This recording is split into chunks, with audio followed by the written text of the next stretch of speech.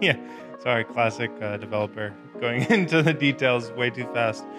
The community, I would say, was excited about the coin going up in 2021, but the community really stayed around for the promise of what could be built and how the network could be used. And then I did this hackathon in May 2021. I was like, wow, like this tech is really good. Like you have magical moments where you send transactions through, and it just doesn't really feel like a blockchain. Blockchain's a new type of technology, but like all the game theory about market makers, informed flow, uninformed flow, like that stuff doesn't change. I think you guys are on a kind of a new paradigm of what is possible.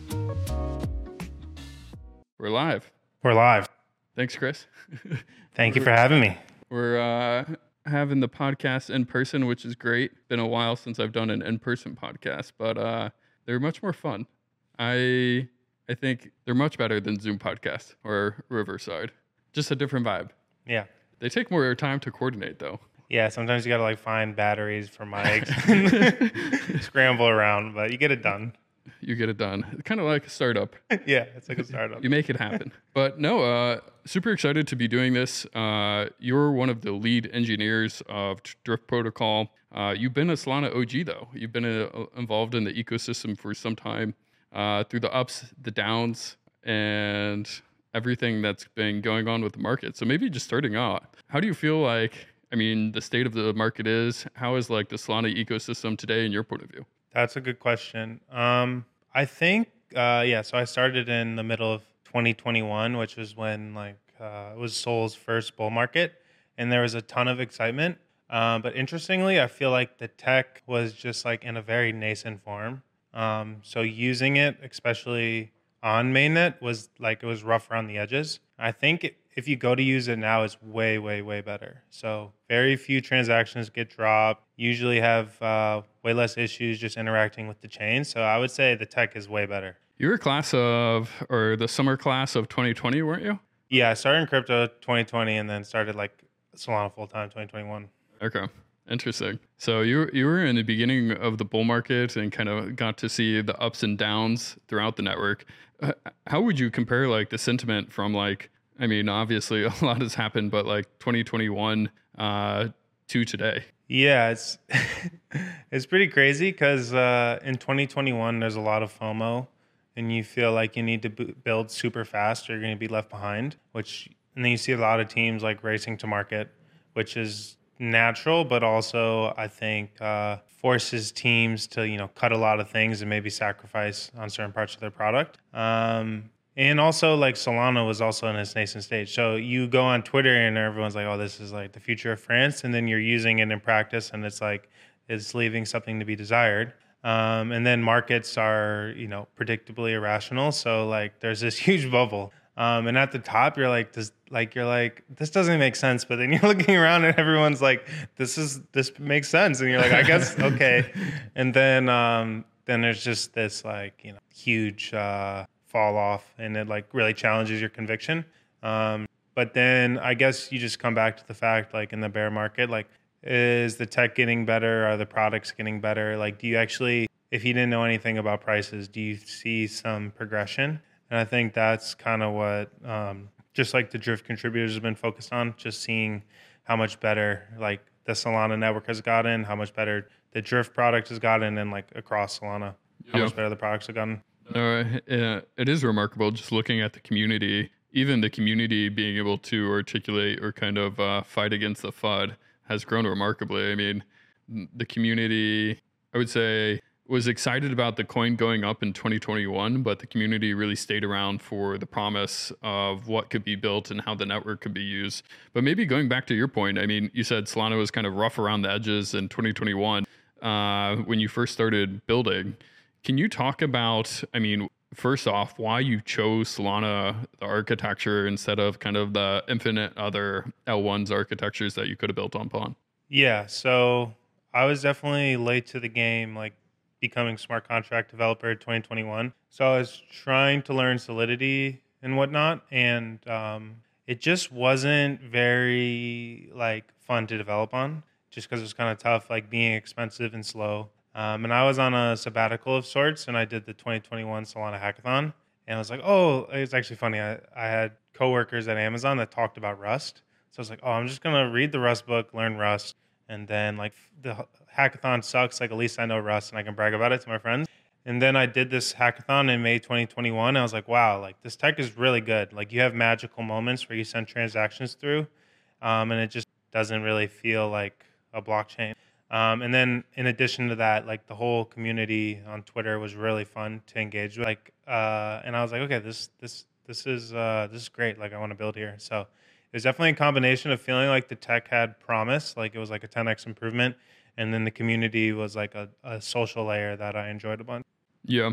The, I mean, hitting the send button or like initiating a token transfer and it pretty much happening or confirming like instantaneously, it's like 100x improvement from using Ethereum. And you're like, all right. And then you wait. And then you're like, okay, please go through. And so it is it a night and day difference just from the user perspective, and I can't imagine the engineering side as well. Yeah. So I think one of the things you learn with as you're designing like kind of smart contracts and protocols on top of Solana is the fact that the fees are so cheap and the block times are fast. It kind of opens up a design space on what you can do off. So DeFi protocols typically have like keeper networks or off-chain dependencies, like your most common one being a liquidator, where it has to monitor what's going on chain and potentially take actions to like keep the protocol in a healthy state. And basically by driving down the cost and the block times, like what you can do with your keeper network is way big. So Drift really just took this idea and like kind of maxed it out, where we have keeper bots that are permissionless doing all sorts of things for our exchange. And like we think fundamentally like that's why it's going to end up being a great experience for users. So like I can dive into that more, but I think the fact like there's the UX side where people get fast transactions, cheap fees, and then there's like the dev side where you get this larger design space, which just like is it's a different canvas for you to work on of sorts. 100%. I mean, at Frictionless, our entire thesis is like high throughput blockchains ultimately enable new applications that are just not possible on low throughput. I mean, it's kind of comical. Like you look back to DeFi that kind of built the industry, all respect to them. Yeah, they were really designed for an architecture that was limited to 10 to 12 transactions per second.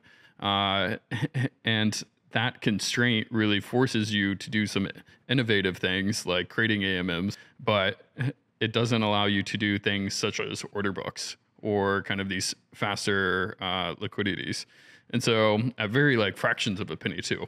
And so it is interesting. I think you guys are on a kind of a new paradigm of what is possible and would love to kind of dive into it as well. Yeah. So I guess how Drift works is very auction based and event based.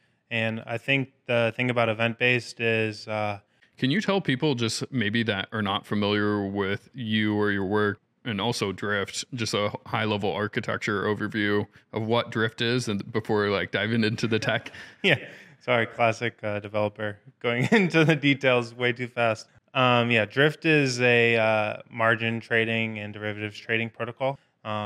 So decentralized, permissionless, with the goal of providing a fast, seamless trading experience for your active trader, and then also providing like compelling passive strategies for your more like mid to low frequency type investor. I guess Drift has a lot of unique things about it, but I think the biggest thing is that basically it's very event based. In TradFi, it's not like you just have an order book or an AMM. Actually, there's this whole like larger holistic system that goes for getting users a trade. So part of that in TradFi, you hear about payment for order flow, where like if you're on Robinhood, you submit an order and actually your order gets routed to a market maker, and they actually pay to fill you. And there's it's not like your trade is hitting a clob, right? And for that to all work, you kind of you need things to be more event-based, be faster, etc. So one way to frame Drift is it's a decentralized payment for order flow protocol on top of like your standard AMM and cloud. I guess this is very like in the DeFi protocol type meta, but it's like, how can you make it sustainable for market makers to market make on chain? It's actually a really hard problem.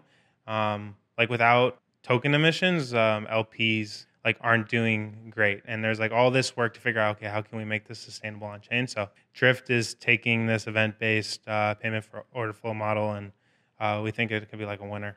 I mean, it's interesting. Really, the entire TradFi world is centered around kind of order books, being able to, and teams have gotten really, really good at market making. I mean, they're really professionals in kind of the market making sense. And I think because of the limitations of the blockchain and the blockchain architecture, we really had to innovate and do some of these new things around AMMs. But now you're kind of trying to reinvent the wheel and learn how to be like an LP. Is it profitable? Is it not profitable? And that gets into like a whole nother can of worms where if you can go back and actually do like the order book on chain, you have the high throughput, even like payment for order flow. Those are things that the TradFi really world knows that again can be brought on a blockchain. And it's just kind of a unique combination of the technology has kind of gotten to the point where it's good enough that you can build this type of stuff that you're doing with Drift. And the TradFi world also understands. So a lot of cool possibilities to come. Yeah, definitely. It's like blockchain's a new type of technology, but like all the game theory about market makers, informed flow, uninformed flow, like that stuff doesn't change. And like it doesn't, like you need to respect kind of those rules of economics if you're going to build a sustainable system. Doesn't matter like just because you're in a slow kind of like high latency environment, like you can't get around that. Yeah. So getting like a little bit deeper into Drift on like the technical architecture side, you mentioned a couple things, keepers, etc. Could you dive a little bit deeper in how you're kind of building the technology stack on a blockchain? Yeah, I guess so. First, to start with like a traditional model, like an AMM or CLOB, you're a user and you want to make a trade. Using a UI or like a SDK, you send a trade through to the blockchain. You take some liquidity, whether it's an AMM or CLOB like Orca or Phoenix. You get your trade and then you're done. And so, really, what's going on here is like the market maker or the LP puts their liquidity on chain, it's resting, and then the taker comes second, and they take from it.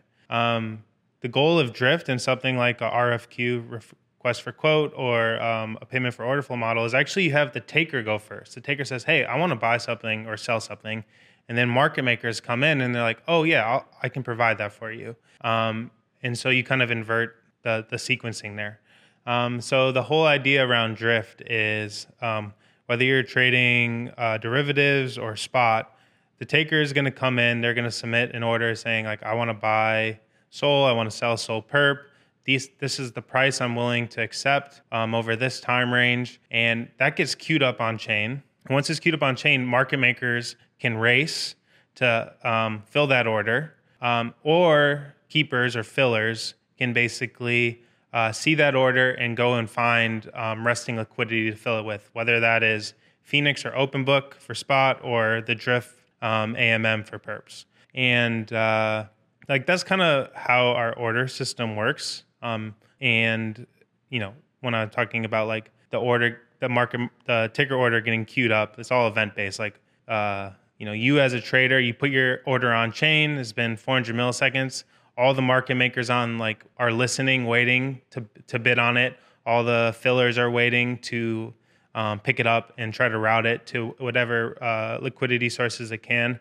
And so it's very fast and all event based. And what is the benefit of inverting it and having the taker go first, then having the LP kind of put the liquidity on chain? Yeah, so I guess from the LP and the market maker's perspective, you want to provide liquidity to uninformed flow, someone who doesn't have an opinion on where the price is going, and you don't want to provide liquidity to like toxic flow or informed flow. And it's all about like the size of the spread or how much fees you have to charge are all based on the distribution between toxic and untoxic flow. So by basically making the taker go first, the market maker can actually see like, oh, is this just a normal user? Or is this like an arbitrager who knows something? And so they actually have more time to be confident like, oh, I can actually give you a good deal. I can trust you. You don't know something that I don't know. And so by making the taker go first, basically you invert like the information asymmetry, and makers can actually give takers better prices. And so it's kind of like there's different parties involved in DeFi. There's your like average retail user who just wants to enter a position. There's a market maker who wants to provide liquidity, and then there's these sophisticated arbitragers who think they have some edge on where the price is going, and they're looking to basically pick off like MM. And so the goal of Drift is to get the retail user, your average trader, and your market maker to have a great symbiosis and like be able to play sustainable games with each other while minimizing the value that's extracted by the arbitrager. And basically, like all this AMM cloud design is like trying to figure out how those three parties, like how does the value get split up between them. And so Uniswap, I guess actually, I'm just riffing. There is like the fourth party, which is the miner, like an MEV. Mm-hmm. So also with with a take, like if you're a retail trader and you just submit an order and it's like just a raw swap on AMM, like obviously like a miner on Ethereum or validator on Ethereum can like manipulate your order and get you a really bad price. So it's all about like trying to give like, well, I guess it depends who you want to preference, but in Drift, it's like we want the market maker and your average trader to like get most of the value, not leak to the validator or to the arbitrager. Interesting. I mean, still early, so I don't know exactly how it works, but this is the idea behind Uniswap Act that just came out this week. So actually, it was very, it was a little bit validating because obviously Uniswap's like big brand, prestigious. Like their design is very similar to how Drift works, where in Uniswap X you don't just like send an order and hit the AMM. Now you're gonna like have an order queued up off chain, go through an RFQ process, which is like request for quote, where it's like the taker goes first, and then like market makers can fill it. And the reason they're doing that is basically like to reduce the MEV capture that you get on like an AMM. So they're trying to kind of simulate what a market maker is trying to do on kind of a lower throughput chain, and you guys are actually working with both sides and can enable the market making because of the high throughput chain. Yeah, I think it's like, I don't know if it's live yet or what the state of it is, but it sounds like, yeah, like they have users sign gasless transactions and kind of have to route that transaction around off chain because to do the auction and the RFQ quickly enough, like you can't do it at the block speed of ETH. Yep. So they actually have to do this RFQ process off chain, where for Drift, we actually have users queue their order on chain and the block times are so short, you can do the Dutch auction all on chain, which is nice because then it's like more transparent, more permissionless, etc. But it's interesting seeing Uniswap that's like, led the way in AMM design, kind of being like, yeah, you need some type of event-based like auction system to make it more sustainable for like users and market makers, just because like users get pretty hurt in MEV on Ethereum.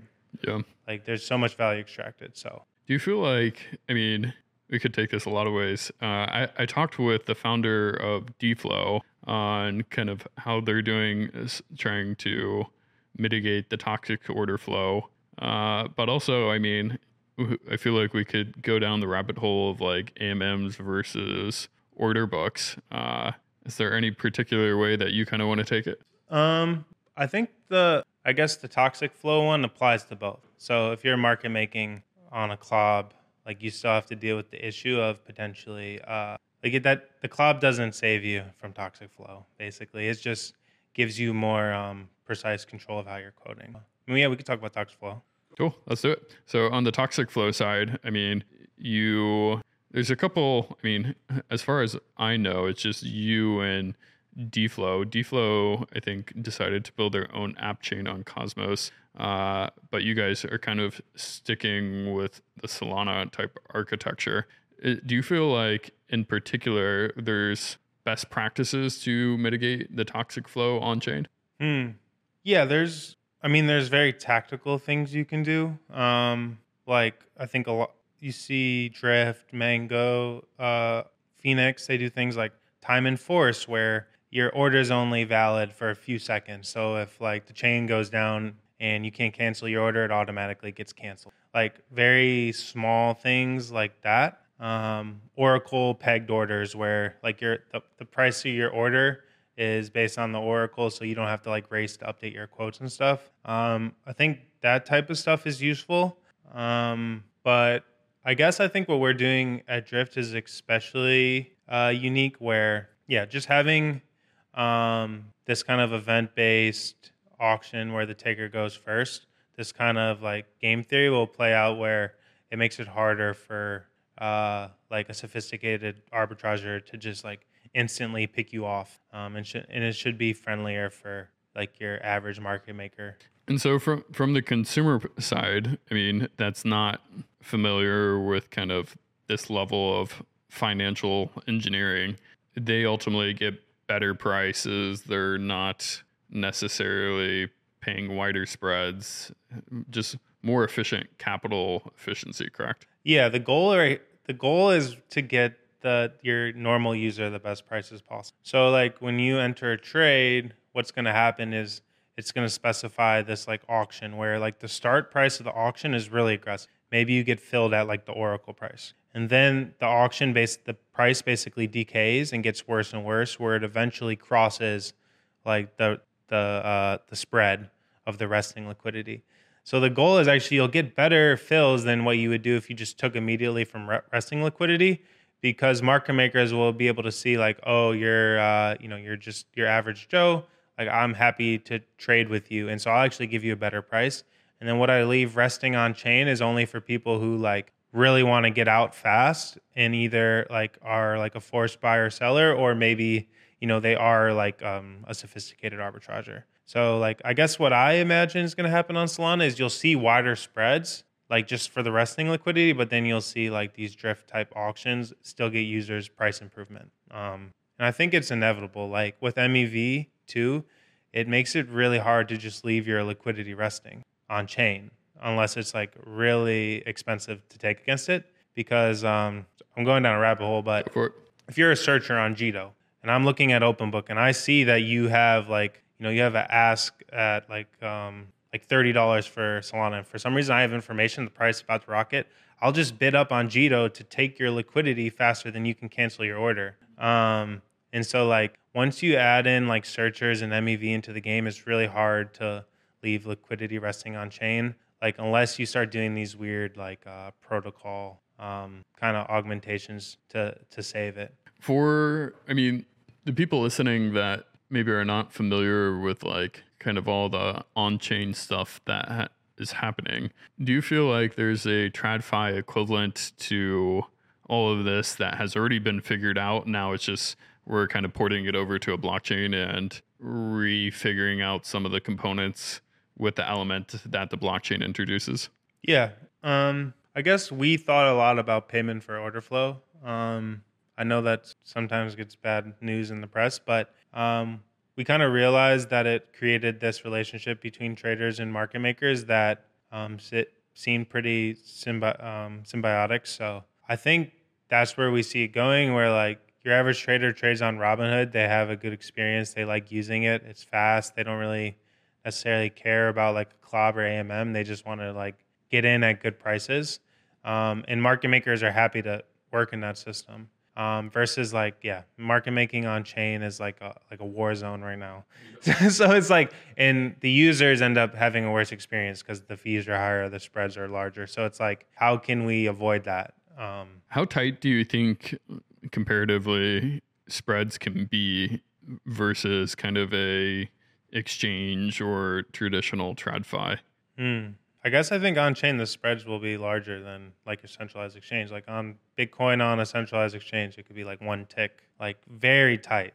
But on chain, just because of like the MEV stuff, the arbitragers, even like an arbitrager like on Solana, because the transaction fees are so small, you can like send a transaction and say like try to pick off this LP, and then if I get a bad price, just revert it. And I paid like sub penny to do that. So it's really asymmetric in the arbitrager's favor. So I think spreads will be larger on chain, but I think with like these payment for order flows, RFQ style models, like your normal trader could still get filled like around Oracle. And so like they still get the same prices they might get on a centralized exchange. So I see I see Solana larger spreads, but still good fills for your average trader. And it's interesting. I mean, on the equities front, I mean, particularly like in the US, it's actually a small subset of the global population that actually can trade equities versus tokens, like, is really a global market. You can have tokens be traded anywhere, which I think honestly just unlocks a lot more capital. So I'm interested to see once like capital and these investments or protocols, tokens, these different entities can be bought on chain, and the more liquidity that is ultimately able to come online because of it, how it turns out. Yeah, that's definitely I guess the like addressable market is the globe, which is really crazy. Yeah. And it's kind of crypto's like saving grace. Like if it was only the US, the TAM might be a lot smaller, but yeah, I think that's part of what's so encouraging is that it like connects. It's like globalized. So everyone's operating on the same chain. In terms of kind of building specifically on the Solana architecture, I mean, there's a couple different things that Solana recently did to make the network more performant, but there's still some constraints, whether that being kind of the compute limits, bandwidth, or even state contention. Solana just launched this year localized fee markets. Can you talk kind of, even though Solana is very high performance, building within that constraints for Drift? Yeah, that's a good question. It's gonna keep me down a rabbit hole, but yeah. So Solana, one thing is the right lock contention, the state contention is if you have multiple people trying to write to the same piece of state, they're gonna have to fight for it, which is what the priority fees try to solve. Drift basically tries to minimize how often you have. So like on a traditional AMM, every order is touching the AMM. So you're always going to have right lock contention with anyone else touching the AMM. Or in a CLOB, for example, every time someone places an order, you have right lock contention with other people placing an order. In Drift, we actually store each user's orders in separate accounts. So if one market maker just wants to spam their orders to like stay up to date, they're not going to have any right lock contention with another market maker. And basically we did that because we were like, okay, if we want to like keep scaling out the number of market makers, it'll be a lot easier if they're not competing with each other. So that already kind of helps with the right lock contention. The only time two traders in a market have right lock contention is if they're doing a trade. And in finance, like the order to trade ratio is like 100-1. Okay. So you can get way more throughput if orders don't have right lock contention. So that's one of the main things that we worked on. It makes our system a little quirky relative to others, but I think there's a good chance it'll scale well because of that. That's super unique. And for the other people, I mean, most blockchains are single threaded, just meaning every transaction has to be executed one after another. Solana is unique because I believe it's the first blockchain that enabled parallelism. So if you're writing to an account that no one else is writing, those can be executed simultaneously. When they are executed simultaneously, it's just a lot more throughput. And so to that point, being able to specify individual accounts for people to trade upon does increase the throughput dramatically. How do you feel like for the Phoenixes of the world, the AMMs of the world on Solana or parallelized chains, if they don't deal with that like right lock contention? How's that going to work for them? Fees are just going to be higher to get priority access to the chain? Yeah, I think the bet there is the priority fees.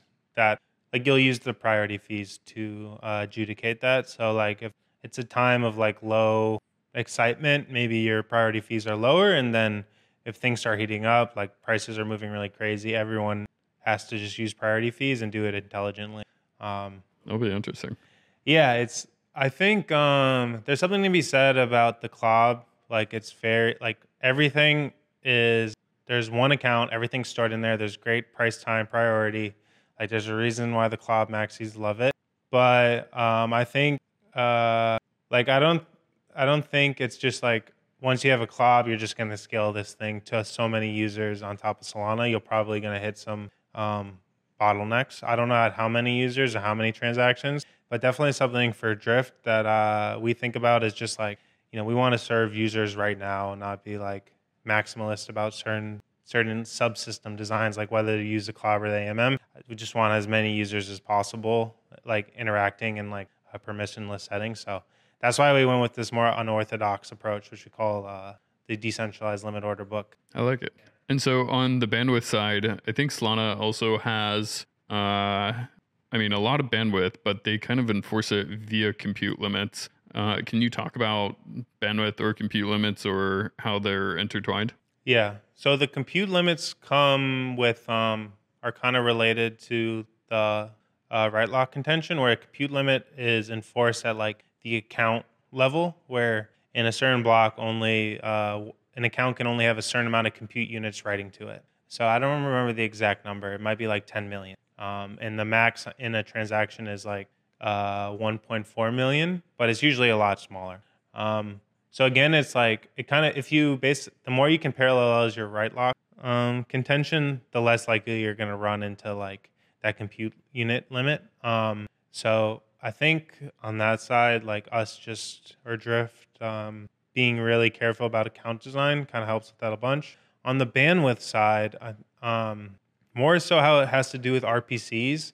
There's just a lot of like you got to think intelligently about kind of how you index, how you're going to fetch the accounts you need on the client side. So for Drift, like on chain, it basically keeps up to date whether a user has a position and whether they have an order. And based on that, the client can just decide whether they want to fetch all the users that have a position. That would be something like for a liquidator, or if it just wants to fetch users which have an order, or even whether it just wants to listen to updates for users that are opening up market orders. And so like you got to be kind of clever to think about like, okay, yeah, how much data do I have to fetch from the RPCs, and how can I do it really fast so that everything is like event based, happening quickly, so that like market makers can compete in an auction and users can get filled really quickly. So from all that, being event based, like does Solana today, do you butt up against the bandwidth limitations, or where do you find either the restrictions or either pros that kind of Solana offers? Yeah, I think the most annoying thing for us on the client side has been because all the orders for users are stored in different accounts. We have to fetch initially we were just fetching all the user accounts, and there was like thousands of them, which is just like a huge headache. So there's a lot of work to be done to make it so like to get all the relevant information from the RPC quickly is like you're fetching the minimum amount of user accounts to get all the orders you need. So this is like very tactical, but like working with the RPCs on Solana is probably one of the hardest like developer experiences, just because like it's just like a shit ton of data. Yeah. So there's a lot. It is a lot of data. On the RPC side, have you guys gone through like different vendors? What are some of your learnings from that? Yeah, that's a good question. Well, we use two vendors, and like basically the bots that like the Drift contributors run are kind of like just public good versions of the bots, like Liquidator, Fillers, etc. And we'll run like two versions of everything. So just like things go down in the RPC side, like just kind of randomly, just because the network moves so fast. People are always upgrading things. But right now we work with RPC Pool or Trident and Helios, and for the most part, it's been really good. I think the main thing is like you have to like really understand like all the RPC methods, what they mean, and like think about what data you can add to your program accounts so that like you can index them and fetch them quickly. Like you kind of have to really when you create your on-chain accounts, like how is the client side going to get these in a way that like minimizes bandwidth? It's kind of something we had to learn over time, and you kind of need to do if you want to keep scaling the number of users using your protocol. Yeah, it is interesting. You guys truly are on the pioneers. Just being early to the protocol in of itself, but also figuring out how to scale your application within the constraints of the architecture design. Yeah, like we're definitely pushing up against like the boundaries. I think Drift is like the protocol, users using the protocol at like pay the most fees and priority fees. So like yeah, we're doing a lot. It's a lot of like you try something, you see how it goes, and then you just keep optimizing things, squeezing things out, like reducing unnecessary transactions, making RPCs more efficient. So I'm reading this book called like Chip Wars, where it talks about like the evolution of semiconductors and like how they actually achieve Moore's law. It wasn't like just like sexy research breakthrough over and over again. It was just like grinding out the engineering. Blood, sweat, and tears. Yeah. So I think developing DeFi protocols is more like that. It's like, okay, you get to, a certain amount of active users. Right now there's 2,000 people with open positions on Drift. To get to 10,000, we just like gotta like the contributors just keep grinding and squeezing out efficiency. And I think Solana is the best place to do that right now. What would it take you to kind of be able to support 100,000 or 1,000,000 or 10 million? I know like the industry, in my opinion, is still relatively small and we really need to scale. Do you feel like, is that just the architecture design itself, like being able to have more throughput, such as Fire Dancer? Is it just the blood, sweat, and tears of the application engineers kind of learning what works and what doesn't work and best practices? Yeah, I think getting the validator to be like the underlying like throughput there isn't maxing out is important. Protocol level, like making sure the right lock contention and the compute unit limits are all respected and like really optimized. And I think where actually a lot of the difficulty comes is probably at the RPC level. Like, how do you have all these people using and interacting with it? Like when there's so many users, like that's actually where a lot of like, Web 2 scaling challenges come up. Like you have so many people reading data, interacting with it. How do you handle that? And like the validator really just handles like the right portion of it. And right now, a lot of DeFi teams rely on like kind of paying like a generic RPC provider. I think to get to like 100,000 users, DeFi teams would probably need to roll their own RPC type infrastructure that's super tailored to their app. And I think that's how you get. I think I saw Anatoly saying like the part that they're doing at labs is much easier than what they're doing or what we'll need to have happen on the RPC side. Yeah, I think that's like the hardest part is like getting everyone who needs that data quickly. They're maintaining like up to date views of like the order book, the users, all these things. And when if you had 100K users and they're all trading, like that's kind of crazy. So you definitely would need to roll your own infrastructure. And then like, how do you do that and like still keep it permissionless and whatnot is definitely tricky. But I think that's one of the things you'd have to just grind out and make work. What are your thoughts in general? Have you looked too much into Fire Dancer and kind of the stuff that the Jump team is doing there? Yeah, that's a good question. I feel like I am not as close to that one. I think it's great if like the underlying, I guess, yeah, it increases like the bandwidth, which increases block size, which would probably increase the compute unit limits, which then will trickle down into protocols, basically getting more throughput.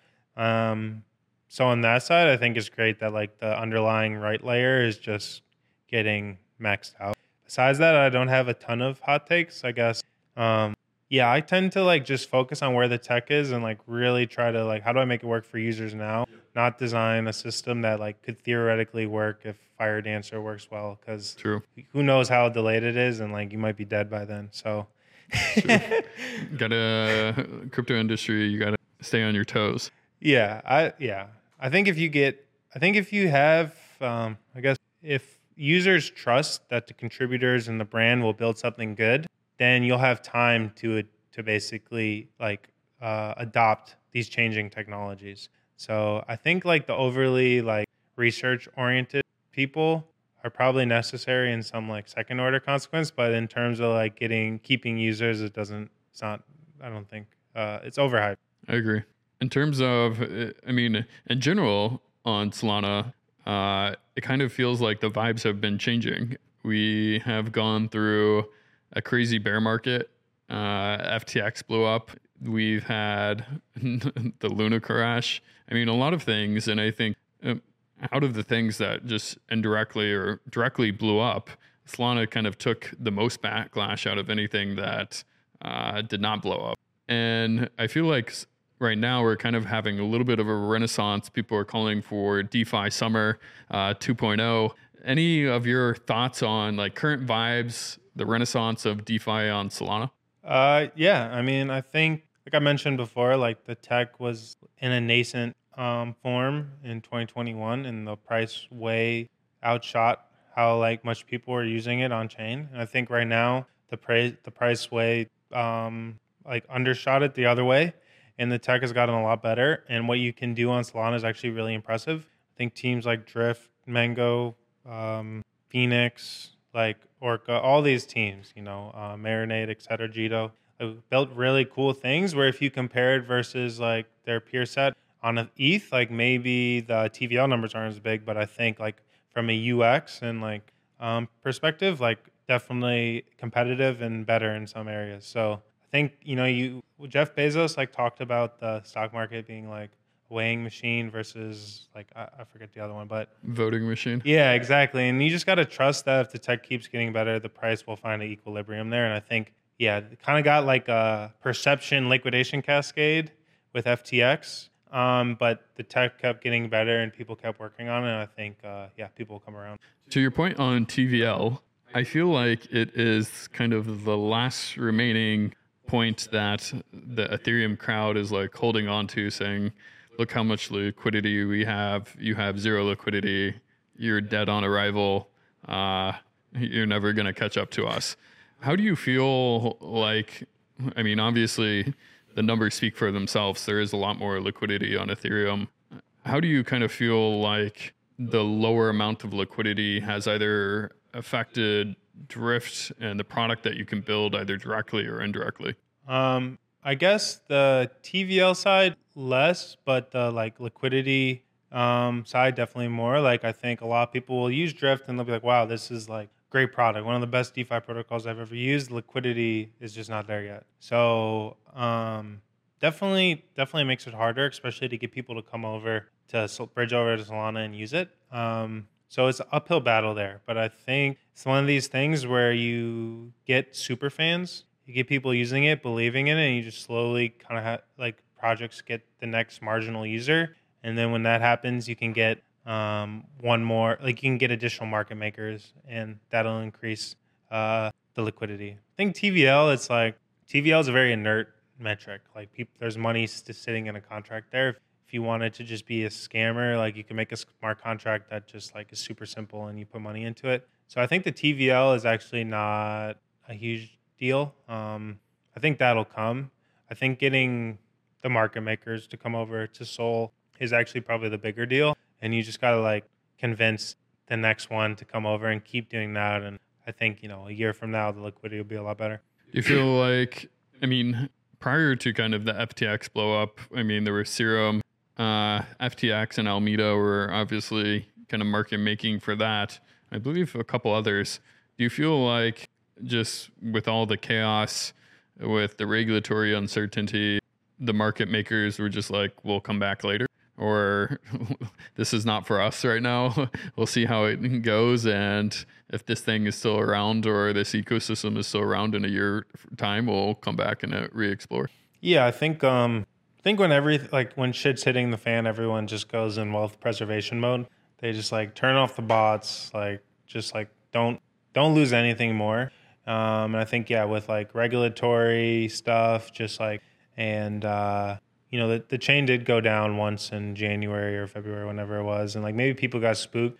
And so what you have to do is just earn their trust back over time. So the longer a Solana network stays up, has no issues with throughput, more users keep coming. Like I think you just like get that excitement and trust back.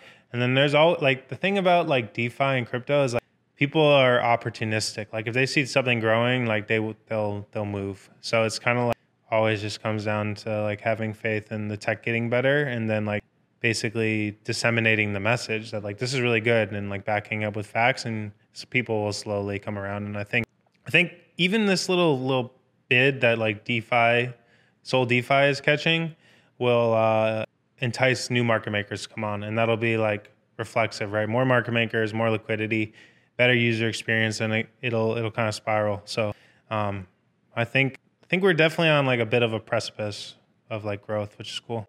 I agree. It feels like somewhere around the bottom. Hopefully that's already passed. But I mean, and to your point, if you don't look at prices, the tech has just gotten a lot better. And it is reflexive in the sense that kind of the best marketing tool is number go up.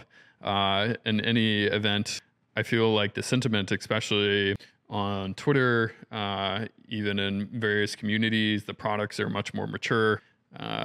You're able to kind of see a little bit more liquidity with number going up, and it gets people excited. So I don't know. I do agree. I think there's some exciting things happening right now, and you guys are in a great place to take advantage of that. Yeah, I think just build a good product, build something people love, and then work to build the network effects in a way that is sustainable. I think that's all you can do, and then you just like trust the process. Trust the process. Yeah. Outside of DeFi, are there any particular categories or even other ecosystems, other categories of applications that you're excited about? That's interesting. I guess I'm very interested in the Cosmos ecosystem. I think Solana monolithic approach is really good for bootstrapping, like a protocol, getting distribution, etc. But I do like something about like bootstrapping your own validator set and like customizing protocol logic in the actual validator is really enticing. Like you could do interesting like economic models and value capture. So that's always alluring. What are your thoughts on L2? Oh, L2s. I mean, I feel like the biggest advantage to L2s is they already have a network effect. But like I'm not excited about like the tech that much. Honestly, or at least the ones that exist right now. Yeah, I don't even know if they have good network effects because you're kind of like restarting your own L1 community. You fragment the liquidity. I guess the nice thing is, I mean, most of the L2s today are EVM compatible, and so you can just kind of like port over your application. But if one application that you used to compose with is on one L2 and another is on a different L2, it kind of breaks your app or makes it much more challenging. Yeah, I think like composability in those type of network effects definitely hurts, but I think the ETH DeFi people they put a lot of money into DeFi protocols. They trade a lot. Like they have size. So like like sometimes we'll talk to people like come try out Drift and they're like, I just don't want to like not use MetaMask. And like you're just like so I'm like that's like the best argument I've heard for ETH building on L2 is like then those people will use you, but besides that, it's not too exciting. To me, that's like, I want to stick with dial-up and what you guys are doing over there and broadband, just not for me. Yeah. I guess I think about it as like, they're harder people. Like, they're not the next person to convince to try it out. So you can't convince them. You just got to go for the next marginal user. 100%. In terms of, I mean, being a core contributor to Drift, you've seen lots of ups and downs within the Solana market and just even product building yourself. What advice would you give to just like founders or even individuals that are interested in either playing around with the tech or ultimately have aspirations to build something? That's a good question. I guess I feel like just like stay in the details. Like always just be double checking things, responding in Discord, like just caring about like what users are saying and just like take feedback and like don't get complacent because that's really the path to like building something great. I think is responding to feedback, like paying attention to detail, fixing things quickly. I think it's kind of easy to be like into like the high level stuff and like think about like strategy and research ideas, etc. But I think what's actually hard and the separation is like day in and day out, paying attention to the details and like listening to your users. I fully agree. I mean, I think today it's very easy to get stuck in research mode, even on the application engineering side, because there's so many different rabbit hole. I mean, even things that we discuss with MEV or order flow, different L1s, app chains, different architectures. There's a lot of things to, I mean, even figure out to kind of be able to make educated decisions. And then once you get to that point, it's like, all right, do I feel like I have sufficient amount of information to kind of go execute on that? But at the end of the day, none of that really matters to the end user. They just want to have a great product. So there's a lot of things that you ultimately have to balance to, one, build a scalable application, but two, build an application that people actually love. That's challenging. Yeah, definitely. It's very tempting on in crypto, especially if you're on crypto Twitter, to want to be to seem like intelligent and up to date and have a hot take on everything. And there's some people that can do that well, but like that's not what users really care about. So you got to be careful when you get into like the nerd sniping games, because I agree. yeah, like ideas are cheap until basically they're written in software running in prod. Until then, like they're not that valuable. I agree. Perfect. Well, maybe we can end on that. Any final topics that we missed or didn't touch upon? No, nothing's on my mind. Cool. Well, Chris, thank you so much for coming on the podcast. Really excited that we got to do this in person. It was a lot of fun. And look forward to having you back on sometime, and hopefully Solana DeFi 2.0 Renaissance. Yeah, definitely. Awesome. Thank you.